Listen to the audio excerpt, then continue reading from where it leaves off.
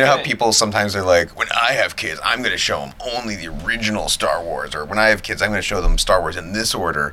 When I even try to think about if I had like a 5-year-old and I was like, all right, time to watch Marvel movies, I think I like wouldn't. I think I'd just be like, when the kid can on their own say, I want to watch this movie, I'll say yes.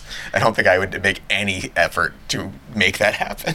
In whatever order? Yeah, nothing. I'd just be like, if the kid's like, ooh, what's this one? I'd be like, cool, let's watch it. Whichever one it is, doesn't matter. They can follow it. They'll figure it out. Dad, did you have any thoughts like that, raising us on, like, what? I guess we should record.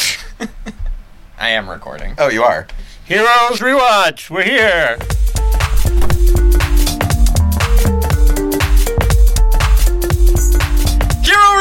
Hero Rewatch! Great.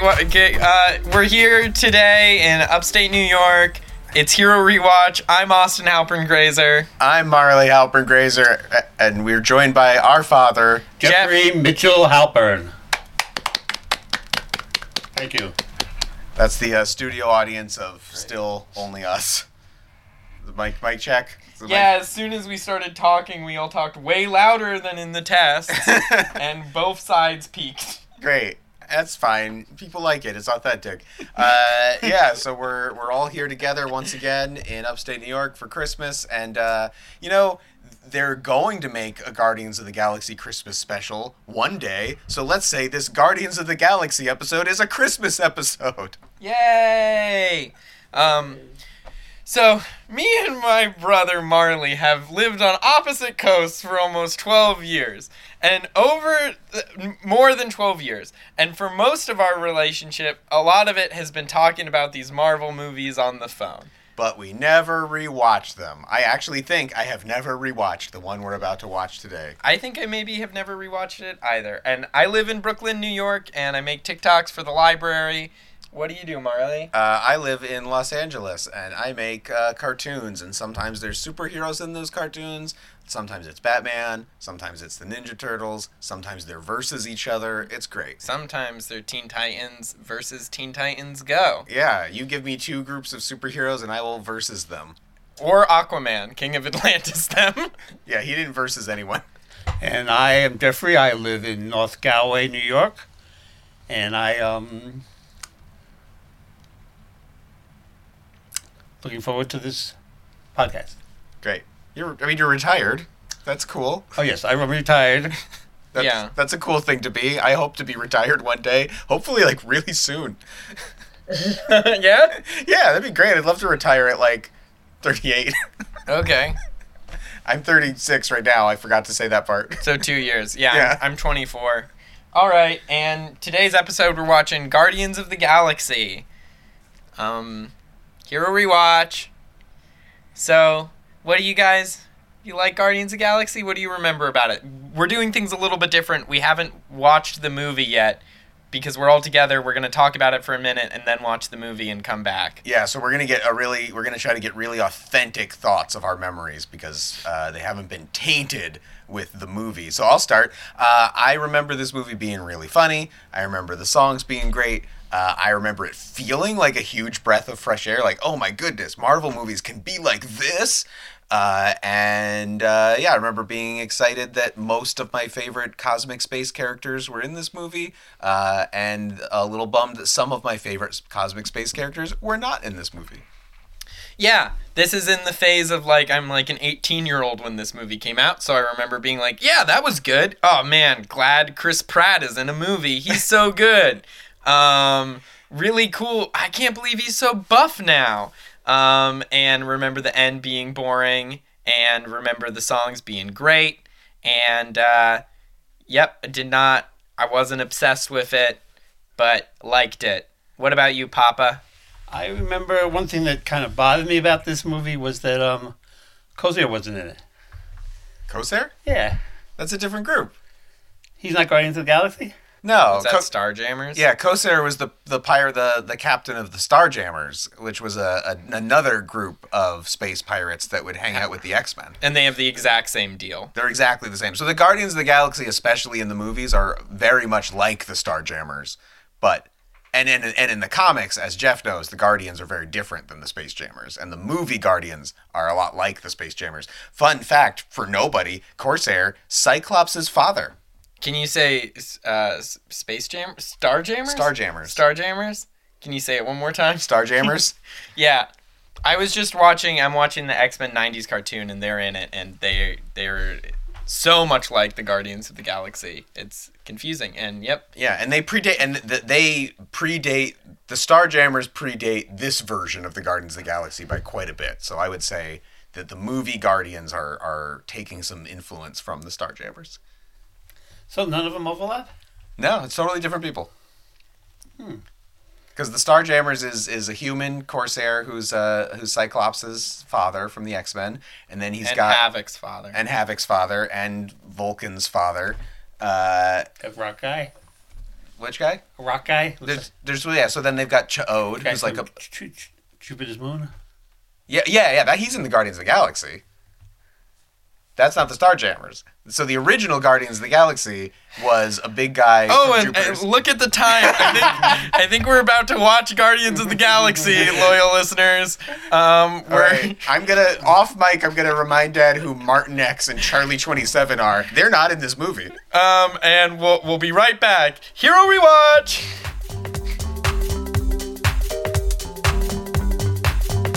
We're back. We're back. Hey, we're back. We've watched the movie, and also it's like 7 hours later because we got distracted with errands we had to do. Recording in person with all of us here is actually harder in a lot of ways. Yeah, but it's also a little bit more special in some ways. For instance, I just gave Marley a hug. Yeah, it's a really effective gesture in this audio medium. Well, I said it. They know. Yeah. All right. So, yeah. Guardians of the Galaxy. We saw the movie now. Oh my god, Rocket Raccoon was so funny. He was so good in this. No, he is. I remember I didn't say this memory, but I remember when they said they were casting Bradley Cooper as Rocket Raccoon, and I like him. I think he's a good actor, but I do remember specifically being like, Bradley Cooper, just his voice, does he even sound like anything? Isn't he mostly just handsome? Mm-hmm. And yeah, I was wrong. He's awesome. He's great. He's so good as the voice of that raccoon. I mean, he's doing it's not his voice at all. Yeah. He's really doing a voice. He's doing a good voice acting job. It's very impressive. Yeah. Yeah, man, and Groot in it. You got Star-Lord. You got Gamora. You got Drax the Destroyer. Yeah. And they do, you talked a big talk of them never calling Drax the Destroyer, but they call him that, I think, twice in this movie. Yeah. Pretty cool. And instantly, right? The second you meet him, they're like, that's Drax the Destroyer. Yeah. Well, yeah, he says, do you know who I am? I'm Drax the Destroyer. All right.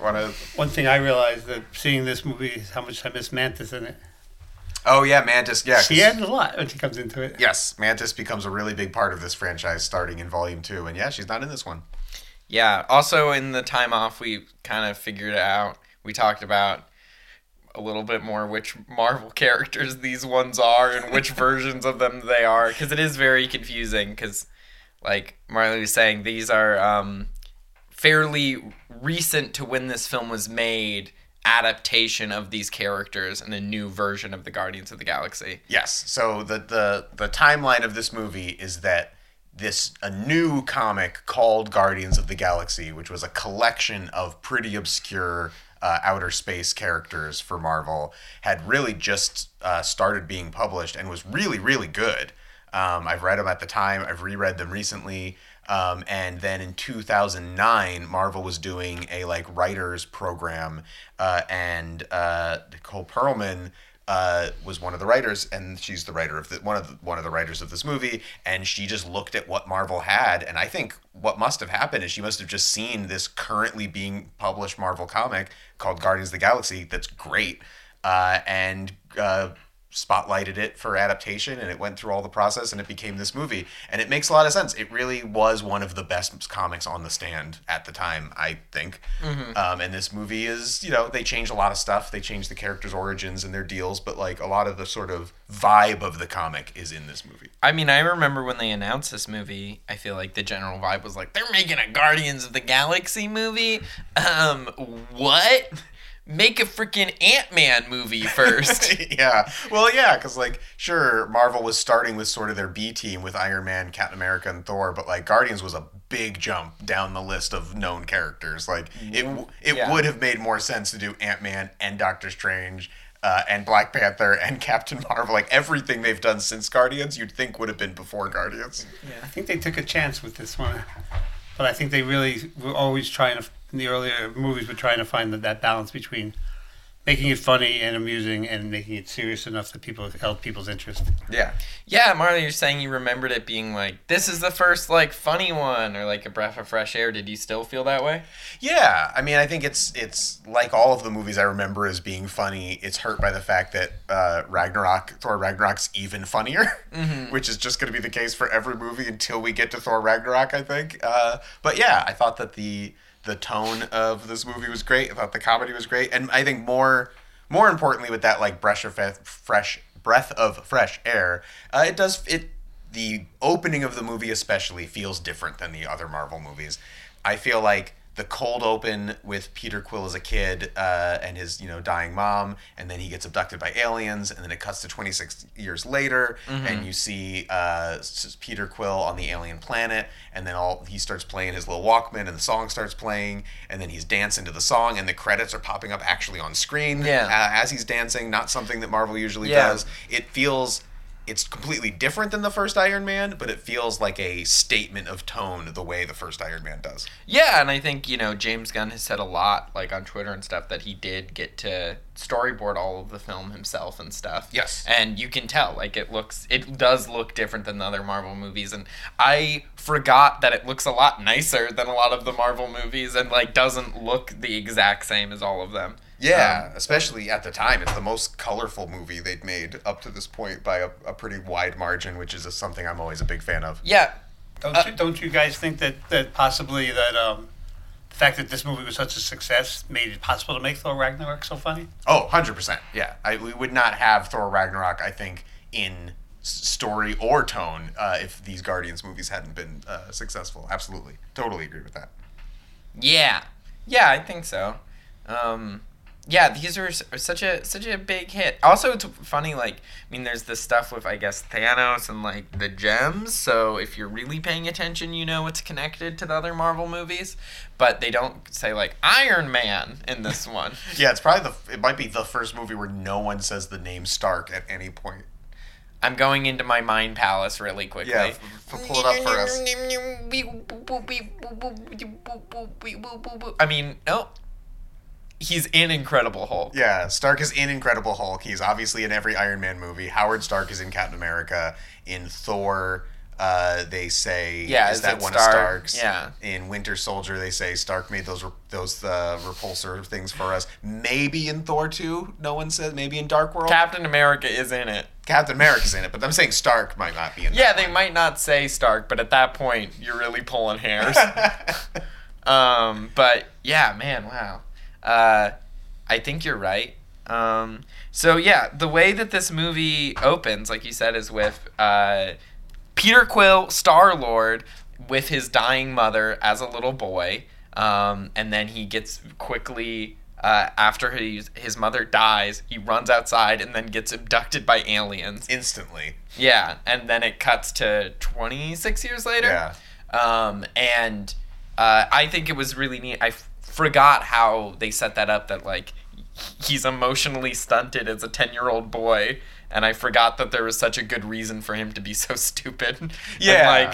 That Star-Lord's Arrested Development has a lot of layers of explanations. Like, not only was he stolen from the Earth as a kid, but at an incredibly traumatic time in his life. Yeah, and why he's holding on to these things from that point in his life, and, like, whatever, which is cool. Like, it's a really good origin. Is that his deal in the comic? No, I mean, not exactly. I'm not a Star-Lord expert in the comics by any stretch. He's a weird character. He's from these, like, weird old comics that were, I think, even printed in a different, like, size. I think they were a different shape than normal comics, even. I've never read pre sort of reboot Star-Lord before he joined this new Guardians of the Galaxy comic. But what I know is that he was this super, very, very pulp kind of Flash Gordon sort of character where he was the Star-Lord, this human that was like brought into space and given the job of Star-Lord, which is just this prestigious thing. So the version of him that I know is the one in the modern comics where the idea is that he's this, like, when you meet him, he's this, like, beaten down, disillusioned sort of loser of a man. I think he might even be in prison the first time you see him. Yeah. And whenever people meet him, he's always like, "Hey, I'm Peter Quill, just trying to help out." And then people are like, "Peter Quill, aren't you the Star-Lord?" And his in the comics, his response to being called Star-Lord is like, "No, man, I don't use that name anymore. I'm just trying to be a guy." And he really, really does not like being called Star-Lord, does not like the, like, myth of the Star-Lord, because he's just this kind of, like, messed up loser now. Yeah. Which you get a similar, that's what I'm saying, like, the movie Star-Lord has that sort of messed up loser vibe, just for completely opposite reasons. Definitely. Yeah, and he's having more fun. He really wants to be Star-Lord. Yeah. It's also funny, when he goes to see his dying mom, she's like, "You got in a fight?" And he's like, "Yeah, kids were beating up a frog, and I don't like that." And then the first thing you see him do as an adult is, like, just kick a bunch of little animals. Yeah. Use basically a space frog as a microphone and then chuck it into a rock. Yeah. Which also I like to show, like, it's like, he's a good guy. He's not doing good right now. Yeah. It's kind of messed up. And man, I forgot, like, the music in this movie is, that's part of, like, that was the very innovative at the time to be using all of this pop music in a movie like this. Yes, because there's a little bit in Iron Man, but it's also people's favorite part of those Iron Man movies, so it makes sense to do even more of it and more holistically. Yeah. It's a little more, the movie's, I bet if you dug into it, the movie's probably almost like the movie Footloose, a movie that gets referenced a lot in this movie, where in Footloose, it's structured like a musical, like a stage musical, and every pop song that plays in Footloose is at the point and has the purpose of a musical number would in a musical. And this doesn't 100% have that, but it has to be something that was on James Gunn's mind. Yeah, yeah. And then he's stealing an orb. Oh yeah, I didn't forget that this movie was 100% about people chasing after an orb. I did forget just how many times people say the words "the orb." Yeah, over and over, especially for that not being the name of it. It just happens to be in an orb. Yeah. And for most of the movie, they know that the thing they're chasing isn't really an orb, and they continue to exclusively refer to it as the orb. Yeah, they really do. And also, I don't know if there's that meme, the, like, pondering my orb meme. Oh, you don't gotta tell me about pondering the orb, Austin. It's my favorite meme these days. Yeah, and the thing is, they just don't. They wouldn't let you make an orb-based film like this anymore. Yeah, this movie's basically Guardians of the Galaxy, oops, all orbs. Yeah, all orbs all the time. And yeah, and you get that big opening sequence you talked about, and he, when he gets back on his ship, you talked about this, where they were trying to intro him, comparing it to Tony Stark, where he's like a womanizer or whatever. Yeah. The thing that is different about this one is that, so he gets back in his ship, and there is a red alien lady in it, and he's like, "I forgot you were here." And he forgot her name, I think. Yeah, and forgot her name. But she's not sexualized in the scene. She's wearing clothes. Yes. And, like, is upset with him, and you're meant to be like, "That's not good, you're doing this." Yeah, I think you're right. I think the movie has a different opinion. Like, yeah, the movie has a very different vibe, even though Peter Quill, the character, is a little bit like Tony Stark in that scene. Yeah. Also, and, you know, this is subtle, but it does make a difference. The next scene you see where Peter's the guy who kidnapped Peter is Yondu, the leader of the Ravagers, and you see him yelling at Peter for stealing the orb Yondu wanted. Yeah. The first of many orb-based conversations. But in that scene, the woman from the ship is like also there in the room, like eating breakfast. Yeah. And then the next time you see Quill, he's on the planet Xandar. Yeah, he's on Xandar, and you think and you see you're in a Marvel movie really on thin ice if Marley cannot remember the name of the alien planet they're on. I'm not the biggest Nova fan, but yeah, so he's on the planet Xandar, and Rocket and Groot are looking around, and they're looking for Peter because Yondu has put a bounty on him. But what you see Peter doing is like having a nice goodbye with the Red Lady. They're parting on okay terms. He's not a horrible person. Yeah. She wasn't a journalist. Yeah. He didn't have his employee show her to the airlock. Yeah. So I remembered it being that. Yes, I remembered the Star-Lord womanizing stuff being ickier, I think, than it is. It's all right. No, I mean, it's not. Didn't really, she's also not even a woman. She's an alien. Well, that seems like dangerous ground. I'm joking. I mean, that actress is a woman, but she's red. We don't even know what type of alien. I guess she's Xandar person, maybe? It seems like one of the kinds of people on Xandar are humans with red skin, because you see a lot of them on Xandar. You also see a lot of humans with human skin on Xandar. Well, they're not humans, though. I mean, humanoids. They're all humanoid, but they're not, because they keep saying multiple times. I guess in space they call humans Terrans. Yeah, that's how you know it's space. They can't say Earthlings because that's corny, but you also can't say human because why would they know our name for ourselves? Instead, they know one of our names for our planet, Terra. Yeah. So they say Terran like in StarCraft. Yeah. And they say a bunch of time that they.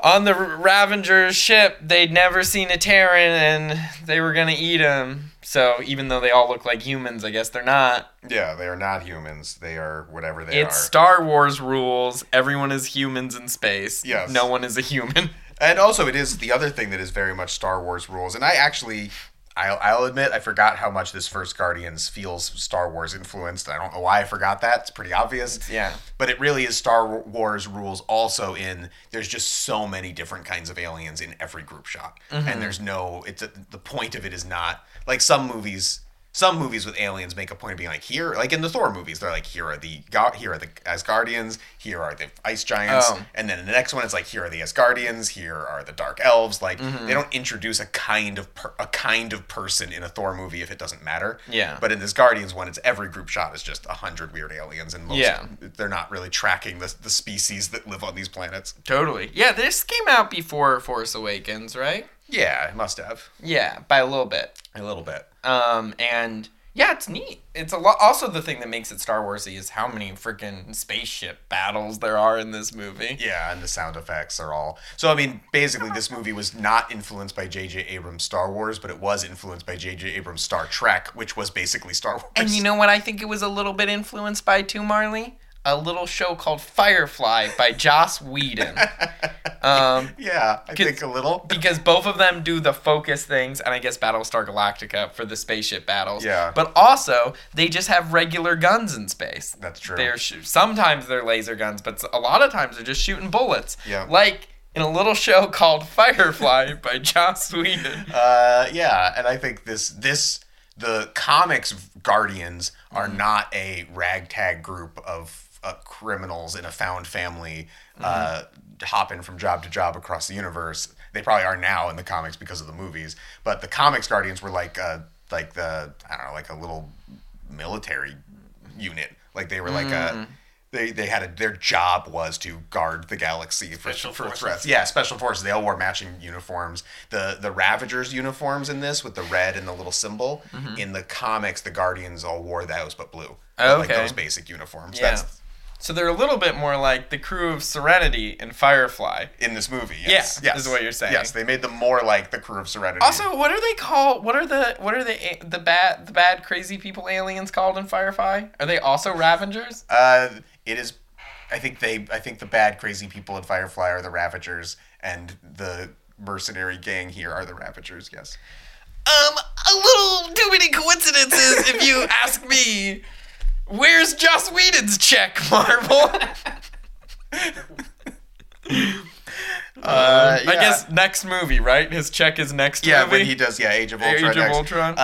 So yeah, I mean, one thing I really do like about this movie is they do a really good job getting all the Guardians together in this scene we're still talking about, where Star-Lord has the orb. There's a bounty on Star-Lord, so Rocket and Groot want to catch him, but Gamora, who shows up, wants the orb. So they're all chasing each other in a great slapsticky sort of fight where you get to see basically what everyone's powers and abilities are, and it's really cool. It's really fun. I'd forgotten how funny it is when Gamora first meets Star-Lord, and she's like kind of talking to him a little bit, and he's kind of like, oh, how's this gonna go? And then she just kicks him in the stomach, grabs the orb, and runs away so fast it's like it's a joke. Yeah, it is his joke. It's really, really funny how fast she runs away after she kicks him. Yeah. I made a note of it. It was so funny. Yeah. And then, like, pretty quickly, do we just get introduced to Ronan? Yeah, we jumped over when you meet Ronan. Okay, yeah, because he's so good in this movie. Ronan's awesome. He seems exactly like the Mandarin from Iron Man 3, who is so that way as a joke. And he's like that for real. I should have written down his lines, but each line is just like, my people have an old decree, and I will show you the true meaning of the world and laws. Yeah, what his opening line is like, they call me a terrorist because I follow the old religion. And we're saying it in Ben Kingsley Mandarin voice because it works. Yeah, and it's just, Lee Pace is such a good actor, and it's too bad for him. Yeah, I mean, I know what, like, every now and then I complain that they take a Marvel villain who in the comics mostly just screams all their lines and yells about how enraged they are by everything that's happening. And I say that I wish the villains in the movies were more like that because I like it. And then, you know, they do a movie like this where the villain just screams all of his lines. And I go like, oh, right, this is why the good ones don't do this. Yeah. Well, also, too, he's like, has like a voice effect. He has, like, they made his voice sound weird. Yeah. He doesn't get to use his human voice. And even, too, spoiler alert, Thanos is in this movie. Ronan is working for Thanos. And Josh Brolin Thanos in this, they have a voice effect on him. And he sounds terrible. Yeah. He's also really bad in this. And the effects don't look good when you see Thanos. But I just didn't even realize how big of a difference it is that they completely changed Thanos' voice from this one to in Infinity War. They let it just be Josh Brolin's voice and didn't change it for the movie. Yeah, it's much, at least. It's much better. I mean, that's why I'm excited for next time we see Pip the Troll, because, you know, sometimes they change him a lot the next time you see him. Pip's gonna look great next time. I think he's gonna be Patton Oswalt. Big prosthetic ears. Yeah. So let me ask you guys a question, see if I understand what's going on with the orb. Yeah. So the orb is an Infinity Stone? Yeah. And it's supposed to be the Power Stone? Yeah. They later sort of confirmed that it was the Power Stone. Now, why was it so hard for somebody to hold it? So, you know, we're gonna, you know, I want to talk about this. So, the thing about these movies is that they're using characters and names and artifacts from the comics, and I think sometimes for people like me and my dad, Jeffrey, it's hard for us to accept the fact that these things with familiar names that we know just work completely differently in the movie. Because in the comics, the Power Stone basically it can do other things, but basically gives you super strength. If you're holding the Power Stone, you're Hulk, is essentially how the Power Stone works. So it's sort of a jump that in this movie, when they eventually reveal that what's inside the orb is an Infinity Stone, but what it does is it's so incredibly powerful that if any normal person holds it, it it almost instantly destroys them. Yeah. And they also say that if it touches any organic matter, it creates a chain reaction that destroys that organic matter. Mm-hmm. And so the big third act thing that we're gonna talk about when we get to it is that Ronan is gonna get the Infinity Stone. He's gonna fly down to the surface of Xandar, and he's just gonna touch the stone to the planet, and that's gonna destroy the entire planet. And they made all those rules because they needed those rules for this specific movie, but it's not in keeping with what the Power Stone was in the comics. If that answers your question.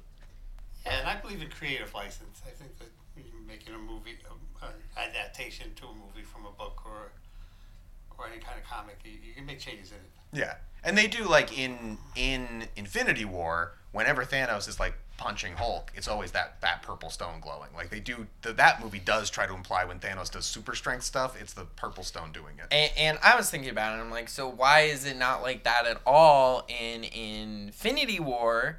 And I guess it's because his gauntlet is so cool, it's not affecting him as much. Thanos?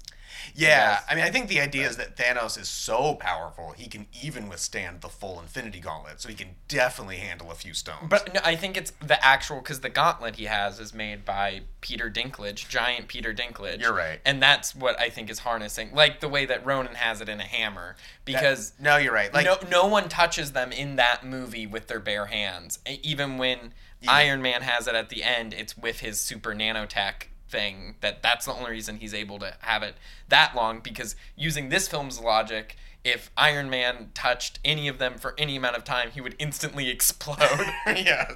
So yeah, I think you're right. I think this movie sets up that you can place the stone in another artifact and use that to channel it, because Ronan's going to stick it in his cool hammer. And I guess if you think about that, that's how it worked with the Tesseract too, because that stone was inside the Tesseract, and a lot of people hold that and they're fine. Yeah, and also we later learned that Loki's staff has the Mind Stone in it, but again, it was in a staff, so you could hold it, so it was fine. I actually think this is pretty consistent, and they probably thought of this. Okay, so good job, guys. You're keeping it up. You can keep your job, Marvel Studios. Yeah, you get a pass this time.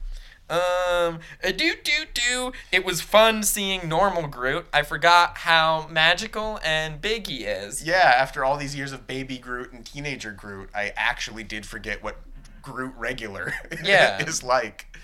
He's good. Yeah, he's great. And also, a little known fact, not everyone might know, so the raccoon could understand him more than just saying "I am Groot." Yes. And who else could understand his language more than Thor?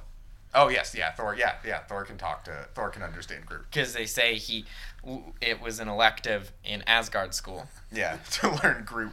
Yeah, which great. is a good joke. Yeah. Yeah, there's some good jokes. It's also not a joke. I guess it's true. Because he could. He could actually understand Groot. Yeah, that's definitely true. So then they all get arrested. Rocket, Groot, Star, Peter Quill, and Gamora all get arrested by the Nova Corps, who in the comics all have superpowers, and in this movie none of them have superpowers. They have pretty good spaceships and sort of cool armor. Yes. That is true. In the comics, the Nova Corps are kind of Marvel's Green Lanterns. Yeah. And in this movie, they're John C. Reilly. So actually, improvement. Yeah. They should make a Green Lantern movie where John C. Reilly's the main Green Lantern. And he doesn't have powers. But he has a red wife. Spoiler, end of the movie, you find out he's a red wife. This whole podcast is a spoiler. Well, we should be warning people. So they all get taken to jail, space jail. They go to the Kiln, which I think is from the comics. Yeah. It's where the Nova Corps sends people, and we meet the final member of our main cast, because already imprisoned is Drax, the Destroyer. Yep, he's there. And he wants to kill Ronan because he killed his family, which I forgot that Ronan is the one who actually killed his family. Yeah, so I think this is a good time to talk about. I basically think the only real thing that is weird about this movie, the one thing that's a little wonky, and I'll admit, I'm only sure of this because I know the behind the scenes situation. Oh, yeah. It's possible if I didn't know the behind the scenes situation, I would just think it was a little weird and then brush past it. So when Perlman wrote the first draft of this movie, her idea was to have Thanos be the main villain. Apparently, from everything I can read, the basic structure of the movie was what we got. Yeah. But Thanos was the main villain. And then that supposedly is how Marvel even got the idea to use Thanos at all. Like, he was cool in this Guardians script and like, oh yeah, Thanos is great, we should use him.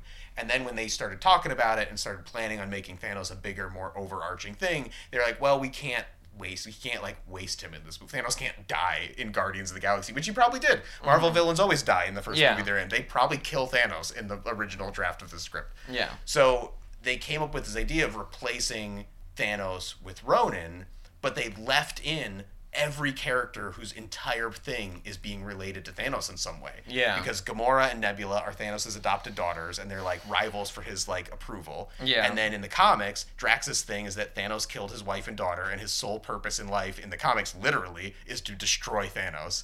And they do this weird thing where it's like, the Nova Corps explains it, where they're like, Ronan the Accuser has been loaned Thanos' daughters, and that makes us think that Ronan is working with Thanos.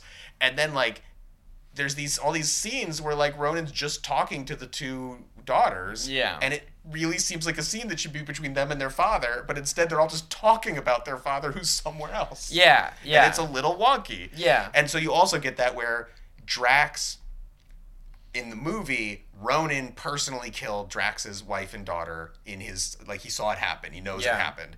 But he wants to kill Gamora because Gamora is currently working with Ronan.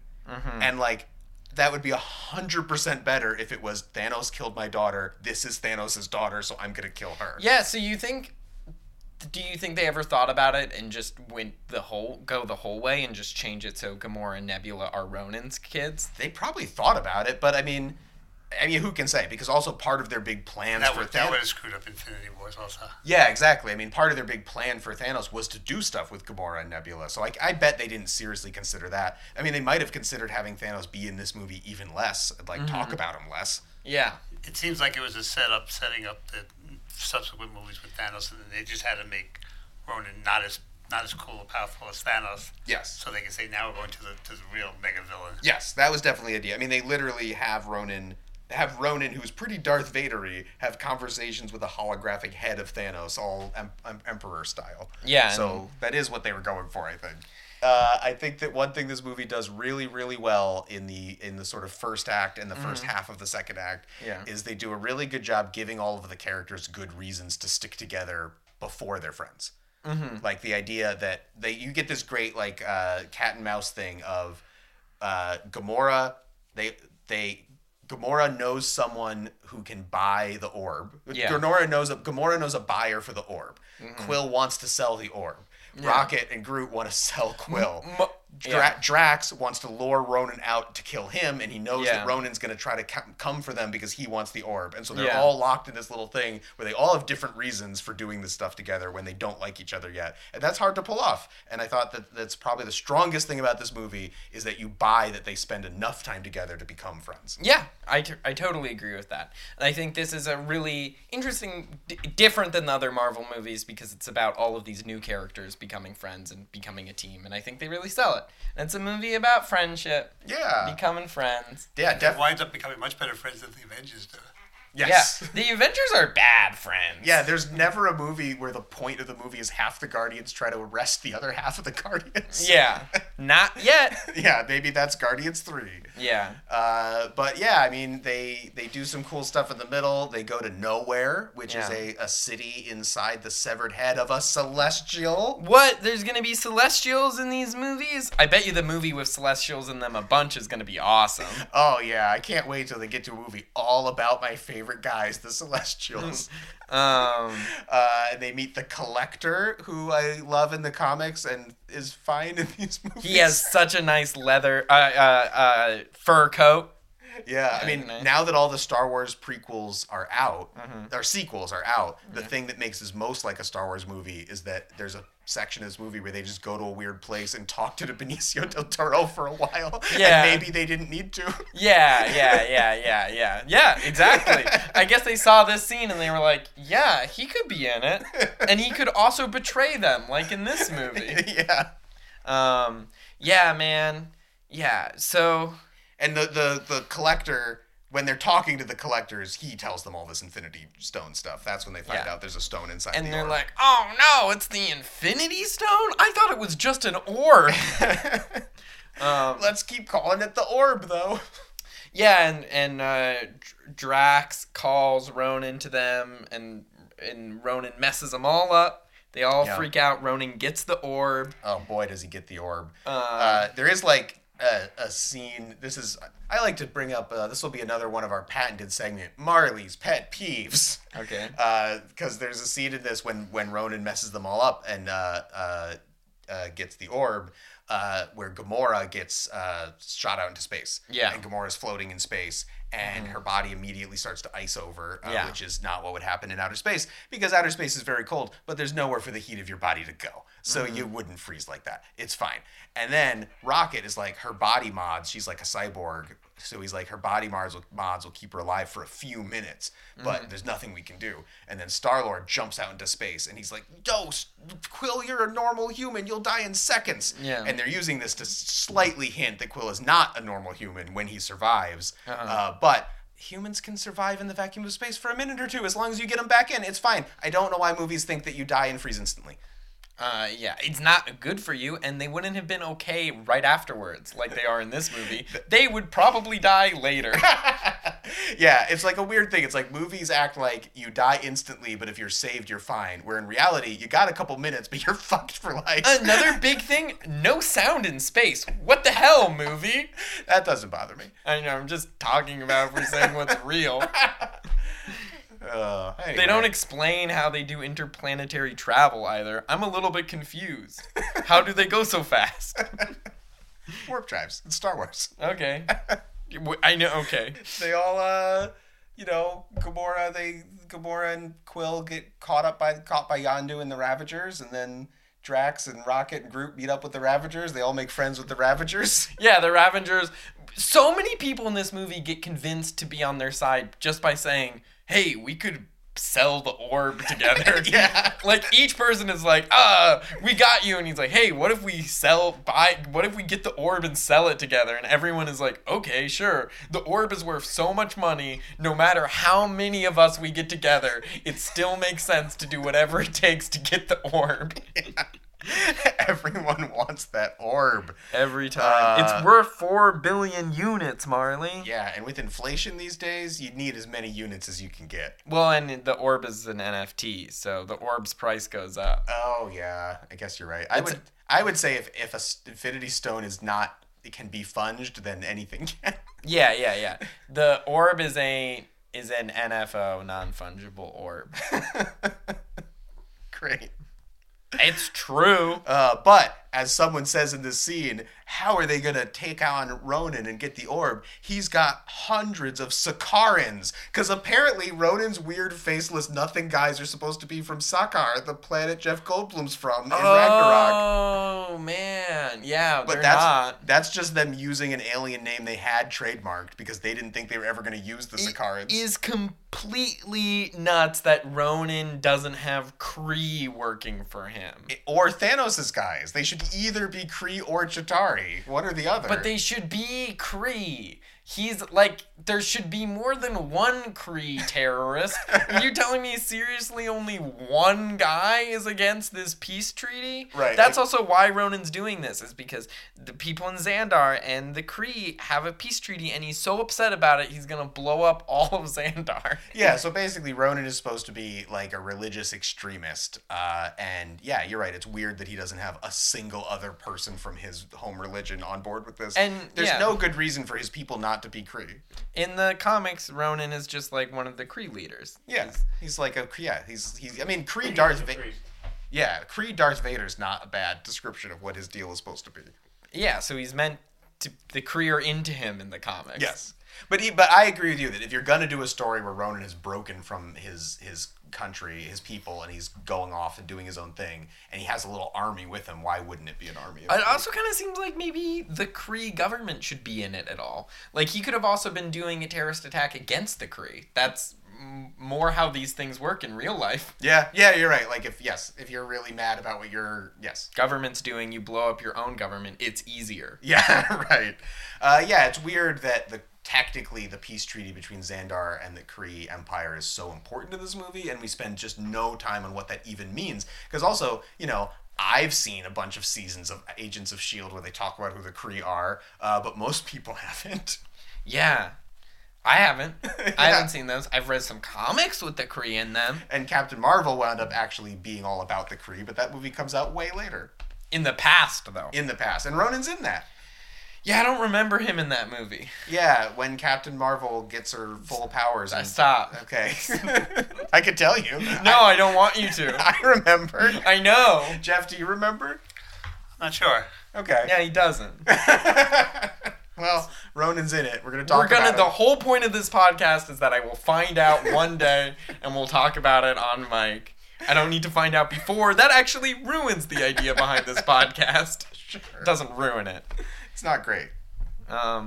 Yeah. So do you have anything to say about this? How this big space battle ends? There's 3, so it's like it's Ronan and his what are they? The Necro blasters. Yeah. The neck. Also, this is another thing about how Necronomicon. So you're asking why doesn't he have Kree with him? It's because this was going to be Thanos' army when this was going to be Thanos, and of course Thanos would have weird Necro spaceships and guys with skulls for faces and like all the weird like death and like the death goth themed ship would have made sense if they were introducing a new version of Thanos, the Mad Titan who loves death. Yeah, sure. Yeah, it would have made sense. So when they swapped in Ronan, they just left everything else how it was. That has to be what happened. Yeah, and they were like, these dummies won't even be able to tell. It's fine. And it is fine. It's a good movie. Yeah, I don't mind at all. It works out fine. Completely worked. They did a great job. But yeah, I mean, like the Ronan stuff is, but like whatever. I'm glad that the bad villain in this movie is Ronan and not Thanos. Yes. Because they were right. Thanos could get to be a better villain in a different movie. It's good that they didn't. Yes, it's good they didn't waste Thanos. And it messes Drax's stuff up a little bit because at the end, after they spoilers kill Ronan, Drax is just like, yeah, but Ronan was working for Thanos, so now my thing is killing Thanos. Yeah. It's like, well, that's confusing. I was trying to remember because I remember when these movies were coming out, people were really criticizing the Marvel third acts being all the same, and I was like, they're not that similar. And then I was thinking about it, and I was like, okay, I guess Thor: The Dark World, Winter Soldier, and this movie all end with a big ship hitting the ground. And that all does track. That is how those 3 films end, is a big ship crashing into the ground. Yeah, and they all came out, back to back. Yeah, so yeah, that is pretty damning with all 3 of those. I mean, different things are happening in them, but it's a very similar escalation of what the worst thing can happen is a big ship hitting the ground. And in the Kree ship and the one from Thor: The Dark World are both just like black blobs. Yeah, they look pretty similar.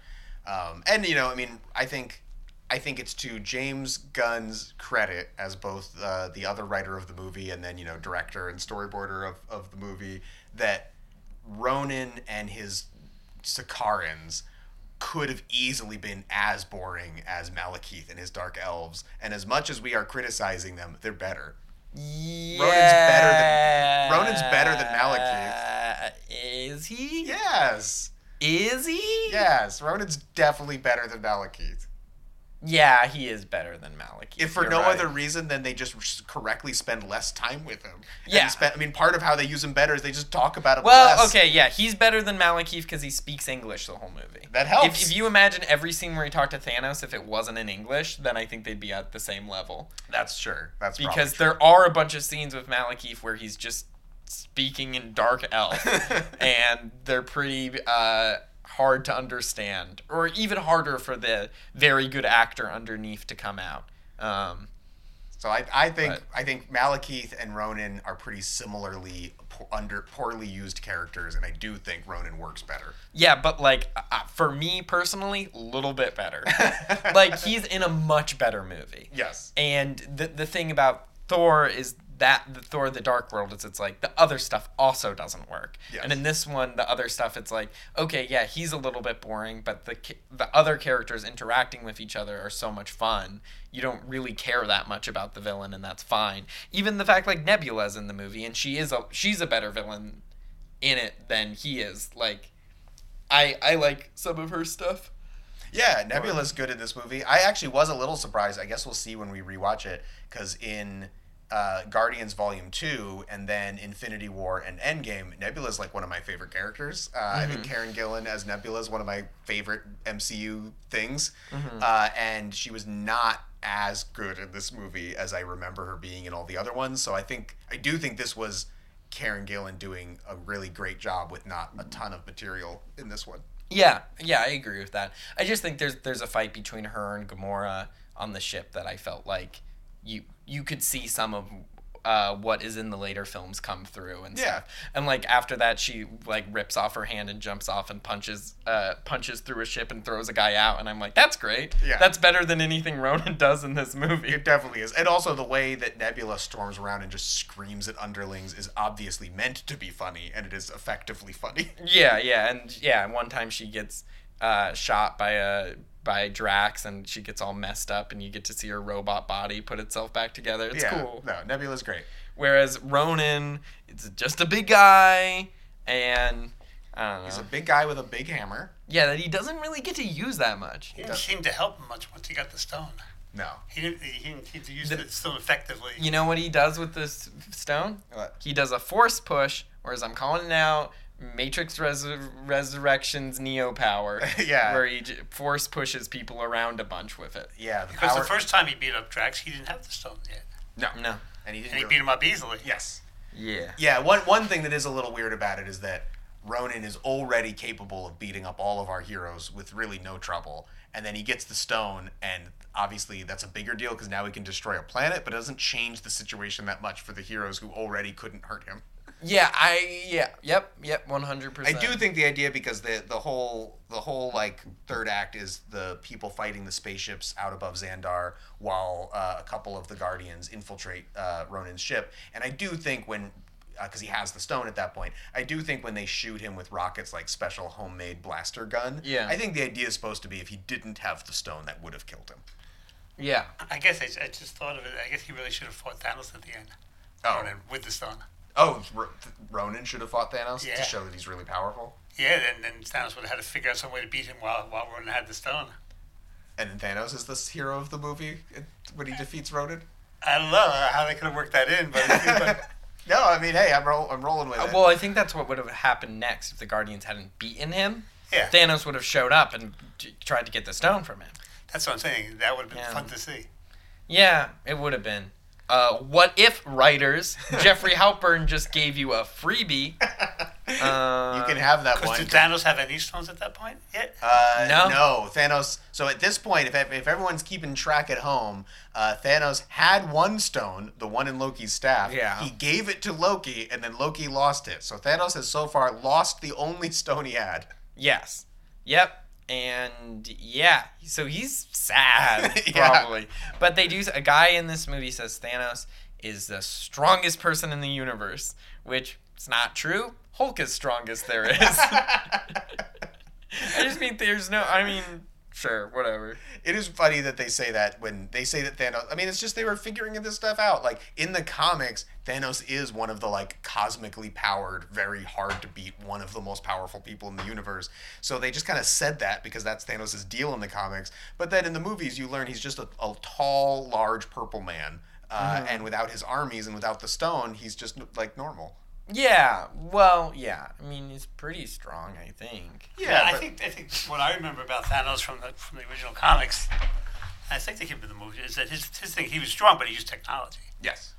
So like they thought he didn't really use technology, and other really powerful Hulk doesn't use technology. Yes, a lot of Thanos' strength comes from technology that he's Almost more like Galactus. that he's utilizing. Yes. He doesn't always punch people. You very rarely get Galactus, but even more so, Galactus doesn't Yes. punch people out. But yes, Thanos' power. Also in the comics, Thanos is kind of an Eternal. He's a little bit like a deviant, but I won't go into that. Yeah, that'll be what all of Infinity War is about. We're leaving that. Yeah. Yeah, man. Man. So, do we have final thoughts about the movie? Yeah. Do you like the dance battle? Do you like? Yeah, it's do a you good joke. Do you like Quill distracting Ronan with a dance off? Yeah, Chris Pratt's good in this movie. He is good in this movie. It really, it's crazy that they, not really, but they kind of discovered or made their careers in the form that they are now. Dave Bautista and Chris Pratt. Chris Pratt is a big deal. Yeah, Chris Pratt solidifying himself as like an action leading man, and then Batista solidifying himself as just a really, really, really strong like comedic performer in a way that I don't think anybody thought that he could be. Yeah, definitely. And they're both they're so good in this movie, and then they're in tons of movies after this because of this movie. Yeah, so many movies.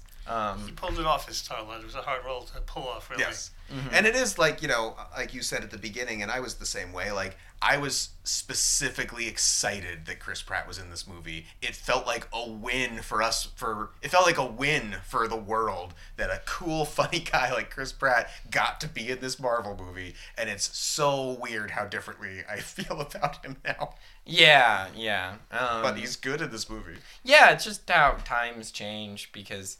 if it's just somebody, he was just on one show that we really liked. Yeah, so I also liked him in The OC. He's in season 4. He's very good.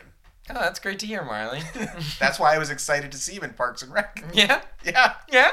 Yeah, I'm a weird guy. Yeah.